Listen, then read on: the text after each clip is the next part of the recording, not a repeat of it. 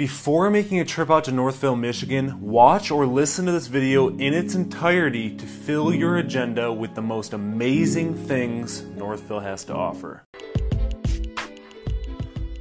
Thank you as always for listening to my podcast. If you would, follow, subscribe, and leave a 5-star review on the platform you listen to this on. I would greatly appreciate it. Stay tuned for the next episode. What's going on, everyone? Andrew McManaman here with Living in Michigan, the one-stop shop for breaking down the Mitten State. I have received so many texts, calls, and emails from people wanting to make the move to Michigan, so let this be a resource to do the same. As I mentioned, I want to break down a few things you need to add to your agenda as you spend a day or so in Northville. Before I jump into it, I want to share a link in the description of what's happening in Northville, Michigan, so you never miss out on anything. Northville is a little historic town with a population of roughly 6,000 people, and it was incorporated in 1867. My favorite thing to do downtown is just walk around, honestly, as it just happens to be where my office is located. Conveniently placed right across the street from a Starbucks and right next to an awesome breakfast spot called the Early Bird. The homes are historic, but redone beautifully, as their old charm and amazing detail were restored instead of replaced.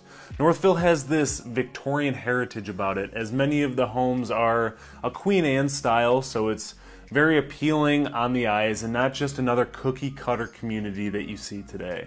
I promise you don't have to be a real estate professional to drool over the details. These features include front-facing gables, round, square, or polygonal towers, overhanging eaves, a second-story porch or balcony, classical columns, bay windows, monumental chimneys, and of course, some spindle work as well. Don't take my word for it. Take a drive through some of the neighborhoods and appreciate the fine details. And while you're walking around, it brings me to my next point, and that's strolling through Mayberry State Park. Mayberry State Park is located in Northville Township, and it covers 944 acres and is full of rolling hills, dense mature forests, and open meadows. Since the nearby cities are densely populated, it's nice to take a step away from the city life and take some time horseback riding, hiking, biking, fishing, picnicking, or cross-country skiing. The nearby Mayberry Farm offers different educational programs, corn mazes, hay rides, and some farming demonstrations if that's the area of interest for you. If you spent a second in Northville, Michigan, you'd know that the city appreciates some fine art. Just off Center Street in downtown Northville, there's about 5 art galleries that I can think of. Northville Art House, which actually teaches art too, Fine Art Fiber, Dancing Eye Gallery, the Northville Gallery, and McGuire's Fine Art Gallery, which has recently been put up for sale, unfortunately.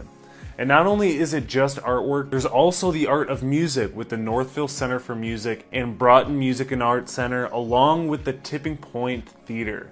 If you want to make the most of your visit to experience the fine art of Northville, make a point to stop by the third weekend of June when the Arts and Acts Festival is held to showcase unique creations by crafters not only in Michigan, but the entire country too. Take some time to experience the contest, the Chalk Festival, and benefit from the sponsored offerings. I'll include a link in the description for that as well. I'm sure all that excitement is making you extremely hungry, so here's a great Italian option to hold you over for days. Genetti's Hole in the Wall, located on Main Street and was established in 1971 as a grocery store that transformed into a very popular entertainment venue for the most amazing Italian food. Known famously for their 7-course family-style dinner, which includes Italian wedding soup, endless pasta, chicken, potatoes with a cannoli to put the cherry on top. This meal will satisfy you for years to come, so be sure you pack those antacid tablets. Another great restaurant to make a visit to is Deadwood Bar and Grill. There may not be anything too special about a bar and grill, but this one is especially unique with its Adirondack-style eatery and a menu that will have you going cross-eyed looking at all the options. They are known for having the heated igloo dining experience that seats up to 10 people. There's a $250 food and beverage minimum for those, and you can reserve them online, but With an atmosphere like that, money doesn't really mean anything. If you're looking for more fun things to do in Northville that are free or cheap, I'll put another link in the description to a list of a couple hundred things you can do in this fine city. If you have any additional questions about Northville, Michigan, reach out anytime. My contact information is in the channel.